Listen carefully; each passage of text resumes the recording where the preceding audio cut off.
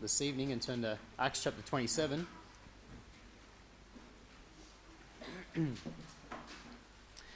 Acts chapter 27, and you should have been given a map as you walked in, and the reason for that is that we're going to start looking at Paul's missionary journey, or his journey to Rome this evening, and I thought the easiest way for you to follow along would be to have a map in front of you. I'm sure most of you have one in the back of your Bible, but it makes it easier than turning back and forth. And makes it easier for me than trying to, paint a magical, invisible map up here this evening. So that's what the map's all about, help you to follow along this evening. But let's start reading from Acts chapter 27, verse 1 this evening. It says, "And when it was determined that we should sail into Italy, they delivered Paul and certain other prisoners unto one named Julius, a centurion of Augustus' band. And entering into a ship of Adramyttium, we launched, meaning to sail by the coasts of Asia. One Aristarchus, a Macedonian of Thessalonica, being with us.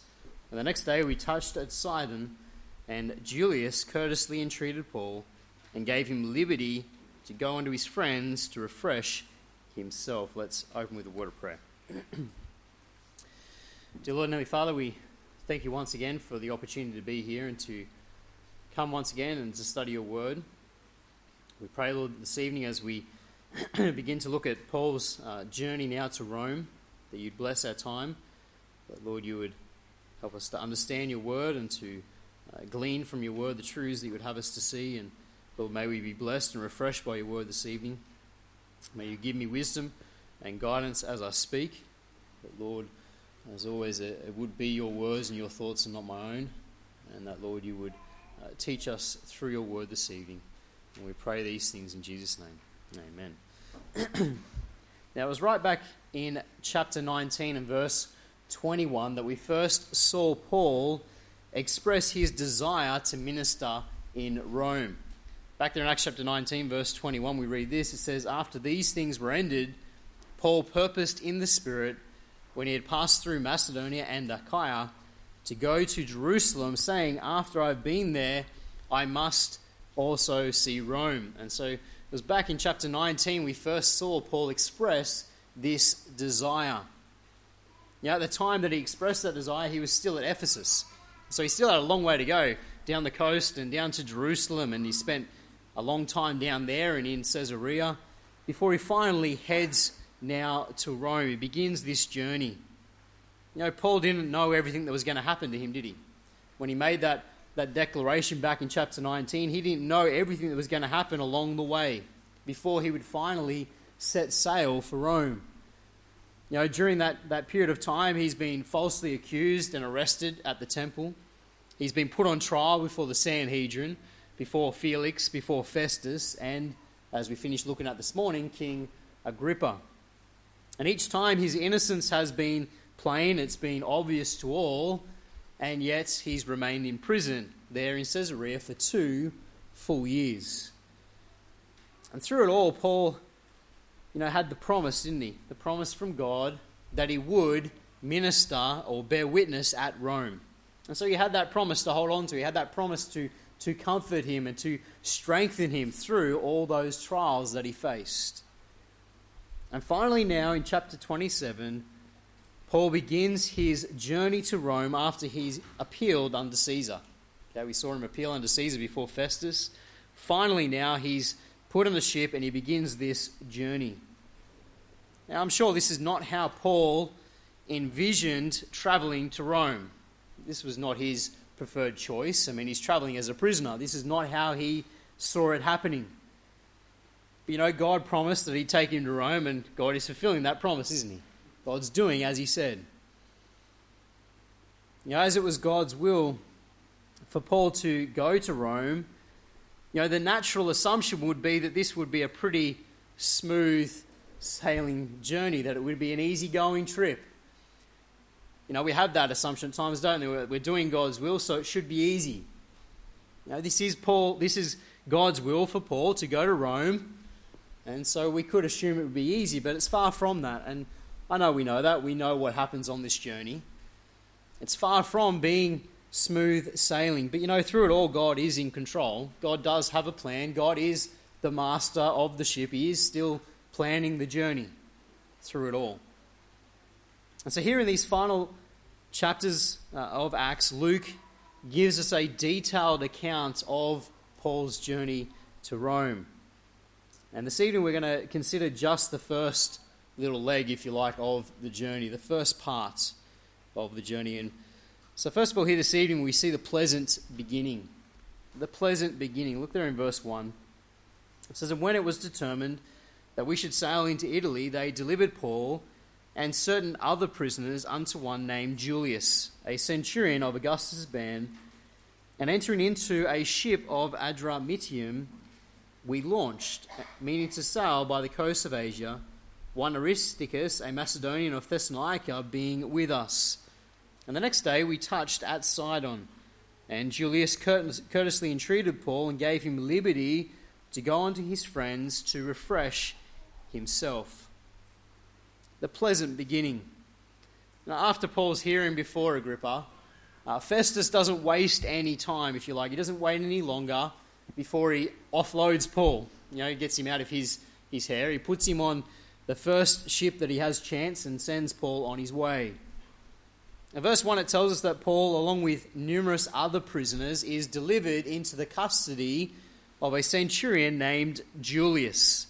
Okay, verse 1 again, it says, "And when it was determined that we should sail into Italy, they delivered Paul and certain other prisoners unto one named Julius, a centurion of Augustus' band."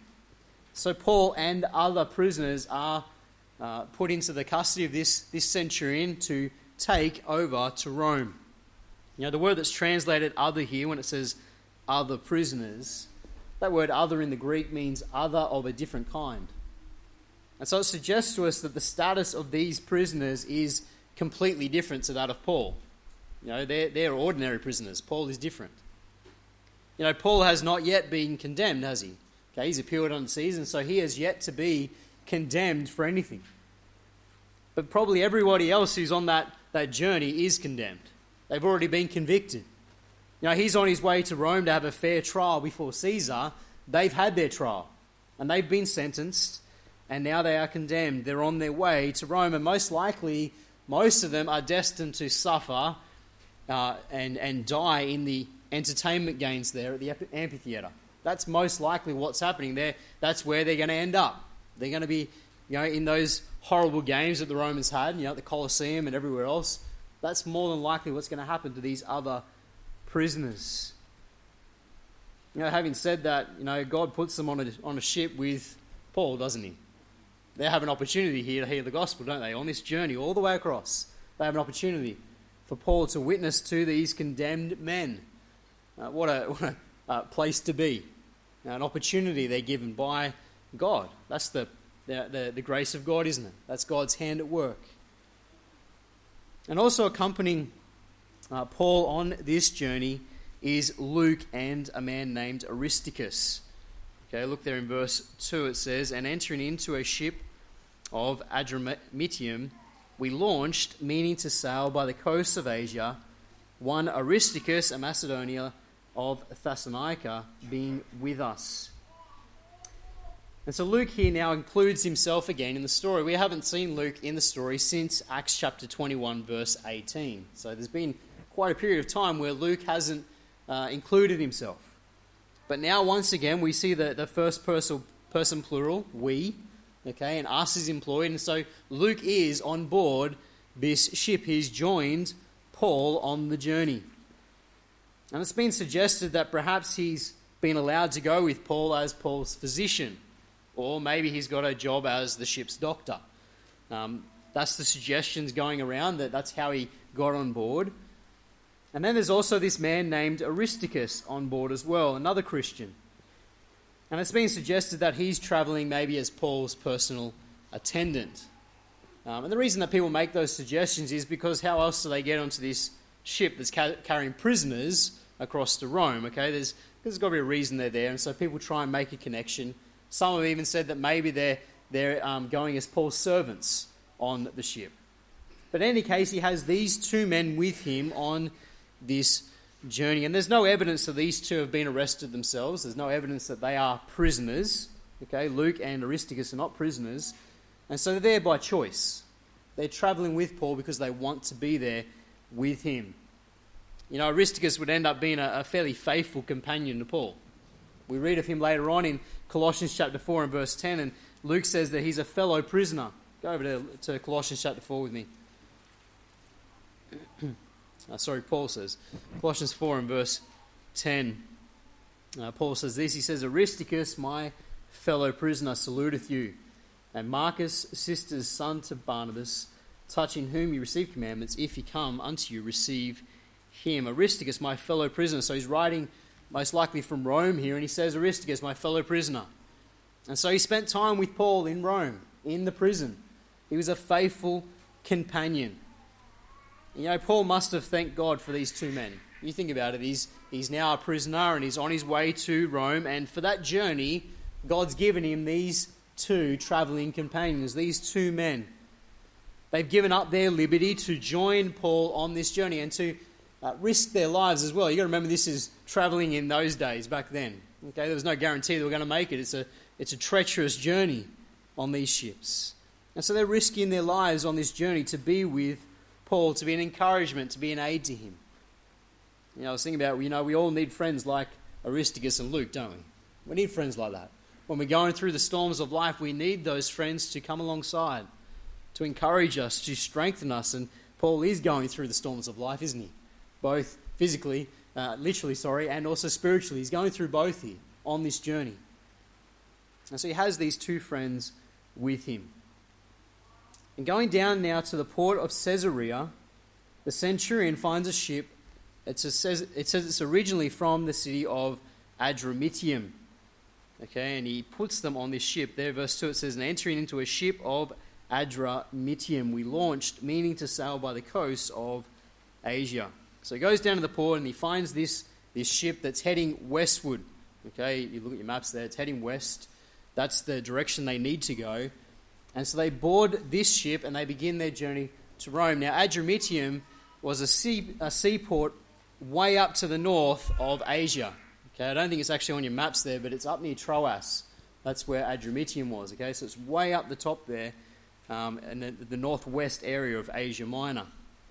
And so this means that this ship has probably travelled all the way down the coast to Caesarea, and maybe even further, and now it's on its way back. It's on the return journey, if you like, back home. And this is the ship that they board at this time, and it's a coastal vessel.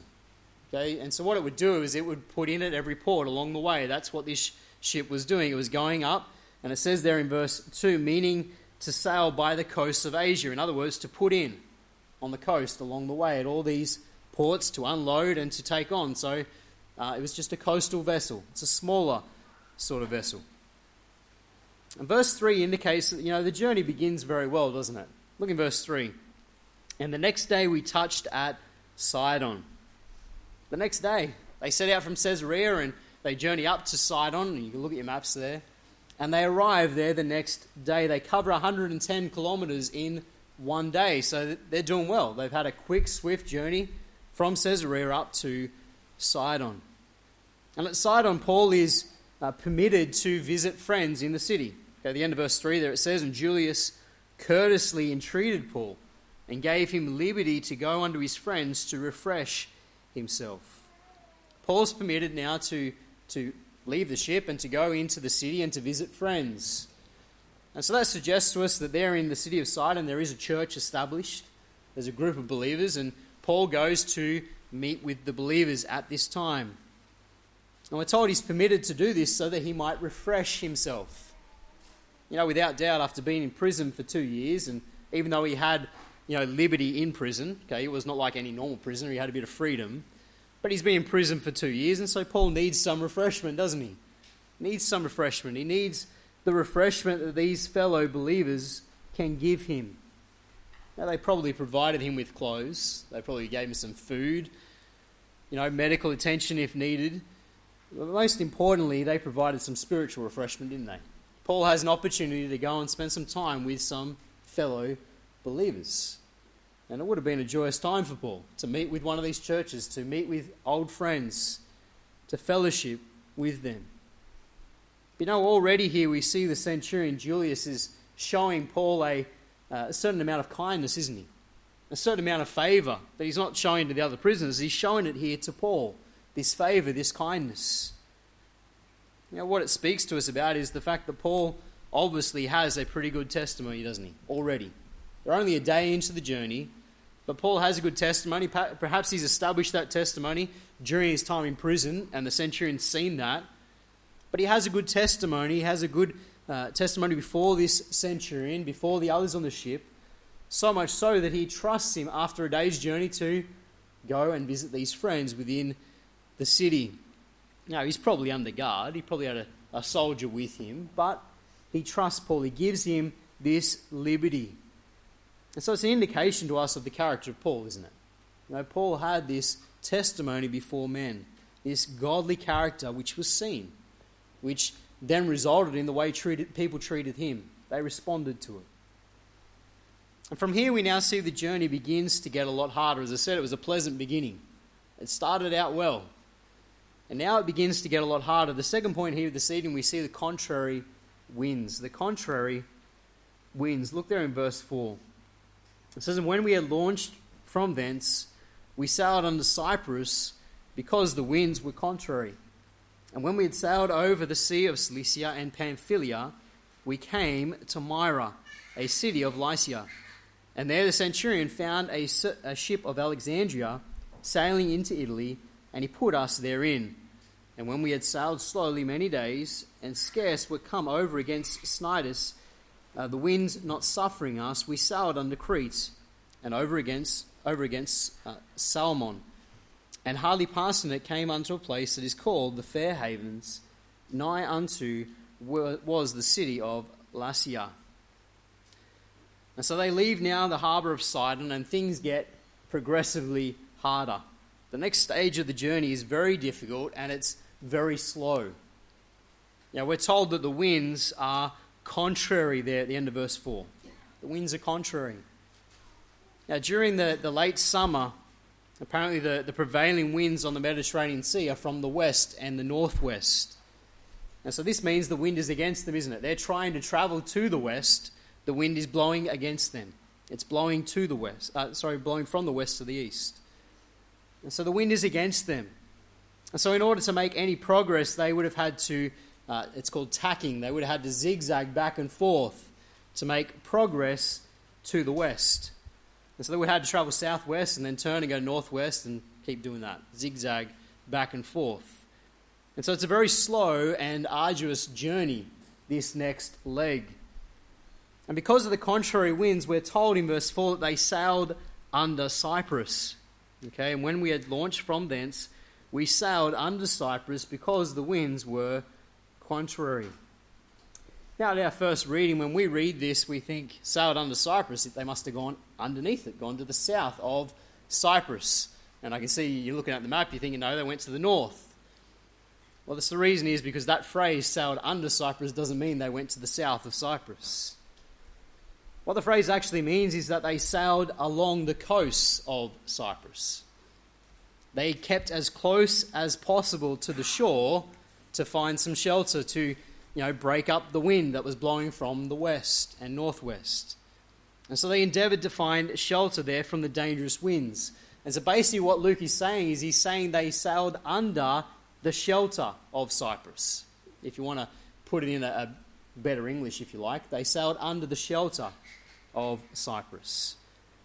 And so instead of sailing directly across the open sea, which they would do when the winds were favourable, they sailed to Cyprus and they keep close to Cyprus, and then they go up to the north between Cyprus and Asia Minor there. Verse 5 indicates that to us. It says in verse 5, "And when we had sailed over the sea of Cilicia and Pamphylia, we came to Myra, a city of Lycia."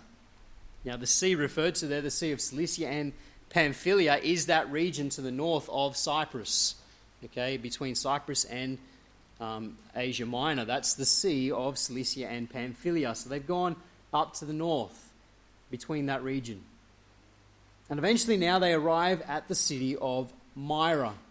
In verse 5 there, it says, Myra, a city of Lycia. Lycia is the southernmost region of Asia Minor. And that's where this city, Myra, is located. And it's upon arrival in this city that the centurion Julius finds a ship that's bound for Italy. Okay, that's what he's sort of been looking for. He's taken this coastal vessel up the coast. He's looking for a ship that's bound for Italy, and he's found one now in Myra. And so they abandon the slower vessel and they board this larger vessel that's going to cross the open sea and head to Italy. And so he puts Paul and he puts the others on board. Look there in verse 6, it says, "And there the centurion found a ship of Alexandria sailing into Italy, and he put us therein." We're told this ship here is from Alexandria. Now, Alexandria is right down there in Egypt. And so it's a ship from Egypt. It's sailed all the way up, and it's here at Myra at this time. And verse 37 and 38 give us an indication of the size of the ship and also what it's carrying. Verse 37, it says, "And we were in all in the ship 216 souls. And when they had eaten enough, they lightened the ship and cast out the wheat into the sea." So we're told a couple of things there about this ship that they're on board. It's quite a large vessel, isn't it? Okay, there's 276 passengers on board. After Paul and the prisoners and the soldiers are all on there, there's 276 on board. So it's quite a large vessel that they board. But we're also told there that it's carrying wheat or grain from Egypt. Now, Egypt was the main supplier of grain for Rome. There was a main trade between Egypt and Rome, and they would get their grain from there. And Myra was one of the chief ports where this grain fleet would stop. So they'd leave Alexandria, they'd travel straight up north, and they'd land at Myra before heading to Italy, to Rome, with the grain. And so more than likely, this vessel belongs to that grain fleet. It's one of those vessels in that grain fleet that's heading to Italy with the grain for Rome. And because of this is why the centurion's able to put everybody on board. Okay, because essentially this grain ship is actually employed by the state. Okay, it's a state-run scheme where they've got these ships ferrying all this grain back from Egypt. Okay, and so it's essentially run by the state, it's employed by the state, and so the centurion is able to command authority, isn't he? He's able to command authority and to, if you like, requisition this vessel for himself, for the soldiers under his command, and indeed the prisoners as well. And that's how Julius gets everybody on board at this stage here. The vessel at Myra heading now to Italy. And aboard this larger vessel, the journey doesn't get any easier. You'd think it might get a bit easier at this point, but it doesn't. Verse 7, it says, "And when we had sailed slowly many days, and scarce were come over against Cnidus, the wind not suffering us, we sailed under Crete, over against Salmon, and hardly passing it, came unto a place that is called the Fair Havens, nigh whereunto was the city of Lasea." And so again, now we see the progress is quite slow. It's a slow journey. It says, "And when we had sailed sailed slowly many days." It's a slow, arduous journey, even aboard this bigger vessel. They're traveling in a westerly direction, and so as they go to the west, the wind is against them. It's not favouring them. Now, Cnidus, that's mentioned here in verse 7, is 200 kilometres to the west of Myra. And so they leave Myra and they head west to Cnidus, 200 kilometres away. And it took them, it says, many days before they arrived. Many days because the winds were against them. Okay, look there again in verse 7. "And when we had sailed slowly many days, and scarce were come over against Cnidus, the wind not suffering us." The wind's not favouring them, it's against them. And so it's been slow, and it's taken them many days to cover that 200 kilometres. Now you go back to the start when they left Caesarea. They went to Sidon, 110 kilometres away in one day. This should have taken them a day and a half, 2 days max. And instead it takes them many days to cover this short distance. And when they finally come close to Cnidus, they turn southwest, and they seek shelter by sailing close to the island of Crete. Okay, at the end of verse 7 it says, "We sailed under Crete over against Salmon." Now there you see that same phrase again. We sailed under Crete. We sailed under the shelter of Crete. Okay, it's that same idea. They sailed close to the island to seek some protection from the wind, to make the journey a bit easier. But even sailing close to Crete was not easy. In verse 8 we read, and hardly passing it. That phrase, hardly passing it, means that they were scarcely able to pass Salmon, mentioned in the verse before, without being shipwrecked there at that cape. Okay, that cape's right on the point there of the island of Crete. And so Luke says they barely got out of there without being shipwrecked on the rocks. Barely passed it. And so even travelling close to the coast wasn't a safe journey. It was hard. It was hard going. And finally, after many days of struggling, they arrive in the place called Fair Havens. Okay, that's what it says there in verse 8. And hardly passing it, we came under a place which is called the Fair Havens, nigh whereunto was the city of Lasea. They finally arrive in this port on the southern side of Crete, the island of Crete. It's called Fair Havens.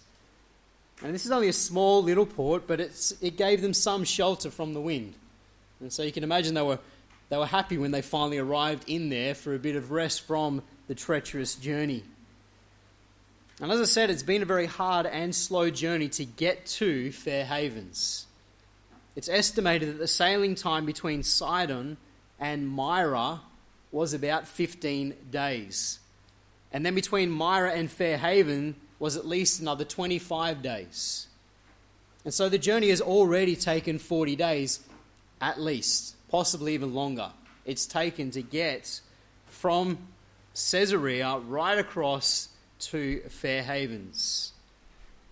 And so the wind has been against them the whole way. It's been a very slow journey, a very hard journey. But the point of it all is that God's still in control, isn't he? God's still in control. The winds might have been contrary to man's purpose, but they were in accordance with God's purpose, weren't they? I'm sure that, the sailors, the centurion, everybody on board that vessel was getting frustrated at how slow the journey is, how hard the journey is. But God knew what he was doing. God's in control. God is in control of the winds. God's the one who sent this wind. God's slowing the journey down. God has a purpose to it all. You see, God's going to use all of these events to highlight that Paul is his servant. That's really what he's going to do. He's going to highlight that Paul is his servant, and God's going to get the glory through it all. Now, as we'll see in a minute, Paul is about to have an opportunity to warn them of what's to come. He's about to have an opportunity to speak up and to warn them not to go any further because there's danger ahead. Now, as I was thinking about that opportunity that he's about to have, how important is it for Paul, leading up to that time, to have a good attitude and to have a good reaction to the journey? How important is it for Paul during this 40 days, where it's taking forever to get anywhere, for Paul to have a good testimony and a good reaction? If Paul had been downcast during that time, if he'd been constantly complaining, constantly whinging, if he'd been impatient, imagine what that would have done to his testimony. Imagine what that would have done. They probably wouldn't have even sought his advice or let him speak up. It's because of Paul's testimony during this time that he has that opportunity. You see, if Paul had been, as I said, downcast, complaining, impatient, what it would have demonstrated to the sailors, what it would have demonstrated to the centurion and the soldiers, it would have demonstrated a complete lack of faith in God, wouldn't it? It would have demonstrated that he's lost faith in the Lord. That he's lost faith that God is in control of the journey. You see, Paul had to be patient, didn't he? He had to be patient. This is a trial. It's a slow journey. It's a frustrating journey. And Paul has to be patient during this time. He has to, at this time, demonstrate his faith that God is in control, so that those around him might see that patience. Likewise, it's important for us in our own lives, isn't it? To be patient and in faith wait upon the Lord. Wait upon God for his timing. Sometimes we're in the will of God, like Paul. He's in the will of God here. This is God's will. Sometimes we're in the will of God and everything seems to be going against us, doesn't it? Everything seems to be hard. It seems like the going is slow, the going is tough. You know, the winds are contrary. We're going this way, but everything's blowing the other direction. You know, it's in those times that our faith is really tested, isn't it? Our faith in the Lord, our faith that God is in control, our patience is tested. But you know, it's in those times that we need to look to the Lord and in faith trust that He is in control. Trust that He has a plan, He has a purpose, and that His timing is always best. We can't rush the Lord, can we? We can't rush the Lord. We have to wait patiently upon Him. And make no mistake, others are watching our reaction during those times, aren't they? You know, the sailors, they were watching Paul. They saw how Paul, Luke, and Aristarchus behaved themselves. And so their testimony during this time is key, and our testimony during those times is key as well. And that leads us to our last point this morning. We see now Paul's admonition. Paul's admonition. Look there in verse 9. It says, "Now when much time was spent, and when sailing was now dangerous because the fast was now already past, Paul admonished them, and said unto them, Sirs, I perceive that this voyage will be with hurt and much damage, not only of the landing and ship, but also of our lives." Paul's admonition. You know, they've arrived in Fair Havens. And by the time they get there, they're already well behind schedule. You know, they should have been this far a lot earlier. It's taken them way too long to get there. And as they're now in Fair Havens and they're waiting for a change of wind, it soon becomes clear to them that they're not going to be able to complete the journey. There's no way they're going to get from Fair Havens all the way across to Italy before the onset of winter. It's not going to happen. It's too late in the season.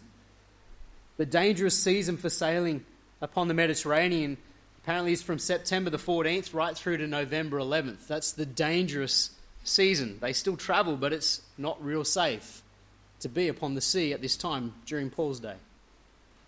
After November 11th, all navigation on the sea would cease completely. They'd stop sailing, they'd stop travelling upon the seas until the end of winter.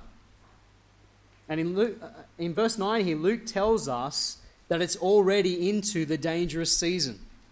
He says there in verse 9, "Now when much time was spent and when sailing was now dangerous," because the fast was now already past, Paul admonished them. And so Luke tells us they're already into the dangerous season. And he also gives us a reference which gives us a rough date for when he actually says this and when they're right here at Fair Havens. He refers to a fast. He says that the fast was now already past.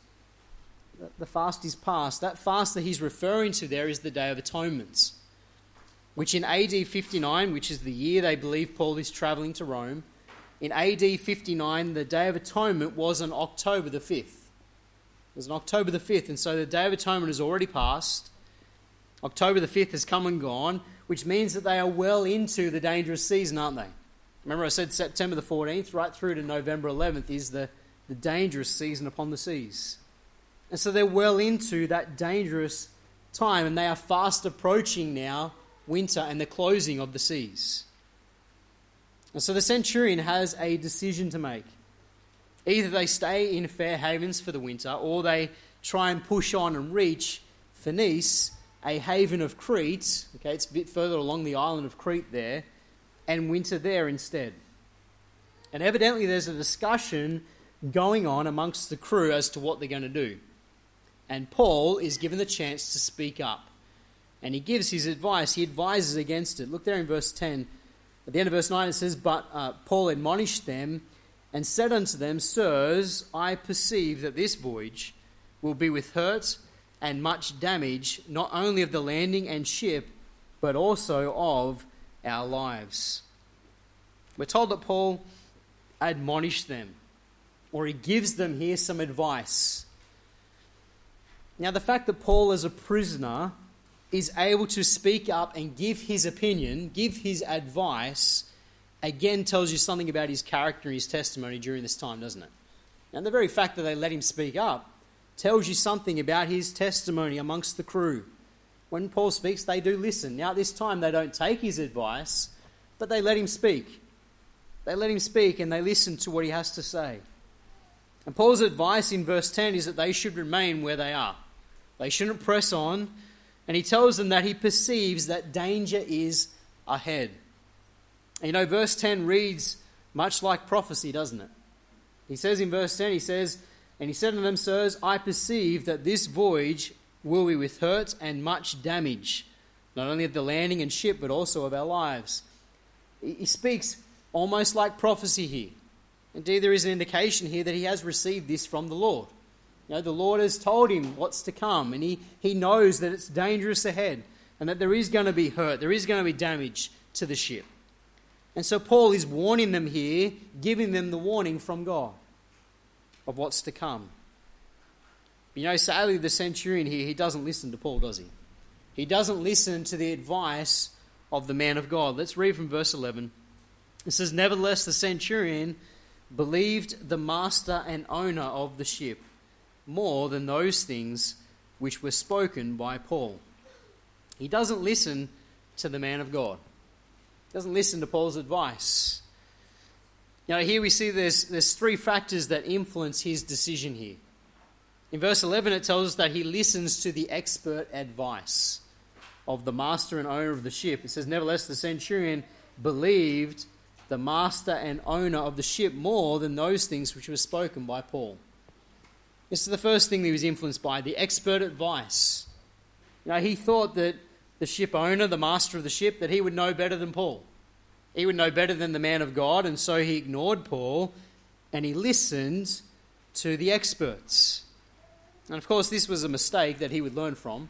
Next time Paul spoke up later in the chapter and gave his advice, Lucius listens to him. He listens.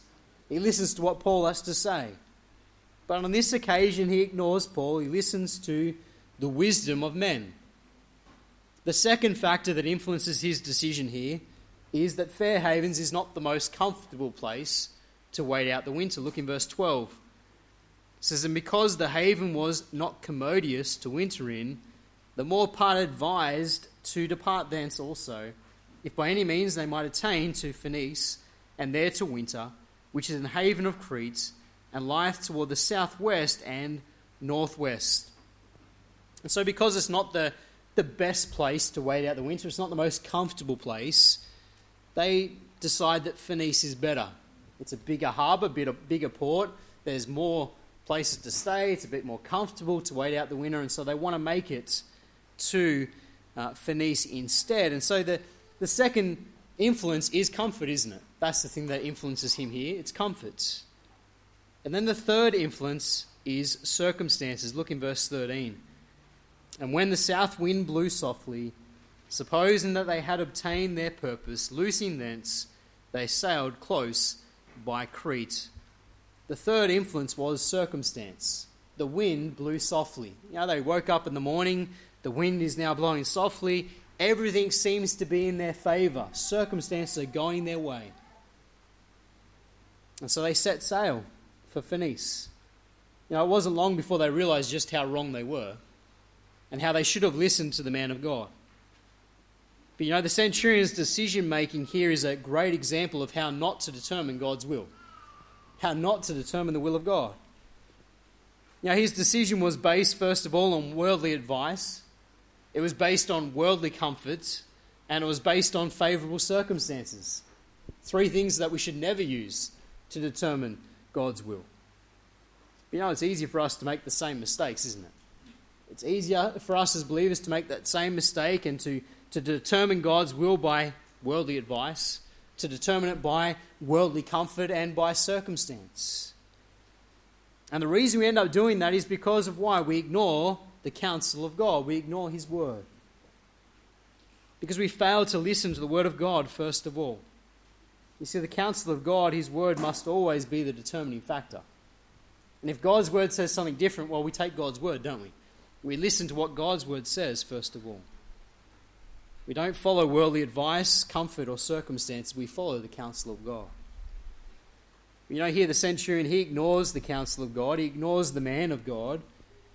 And they set forth They set sail and they end up in a tremendous storm, as we know.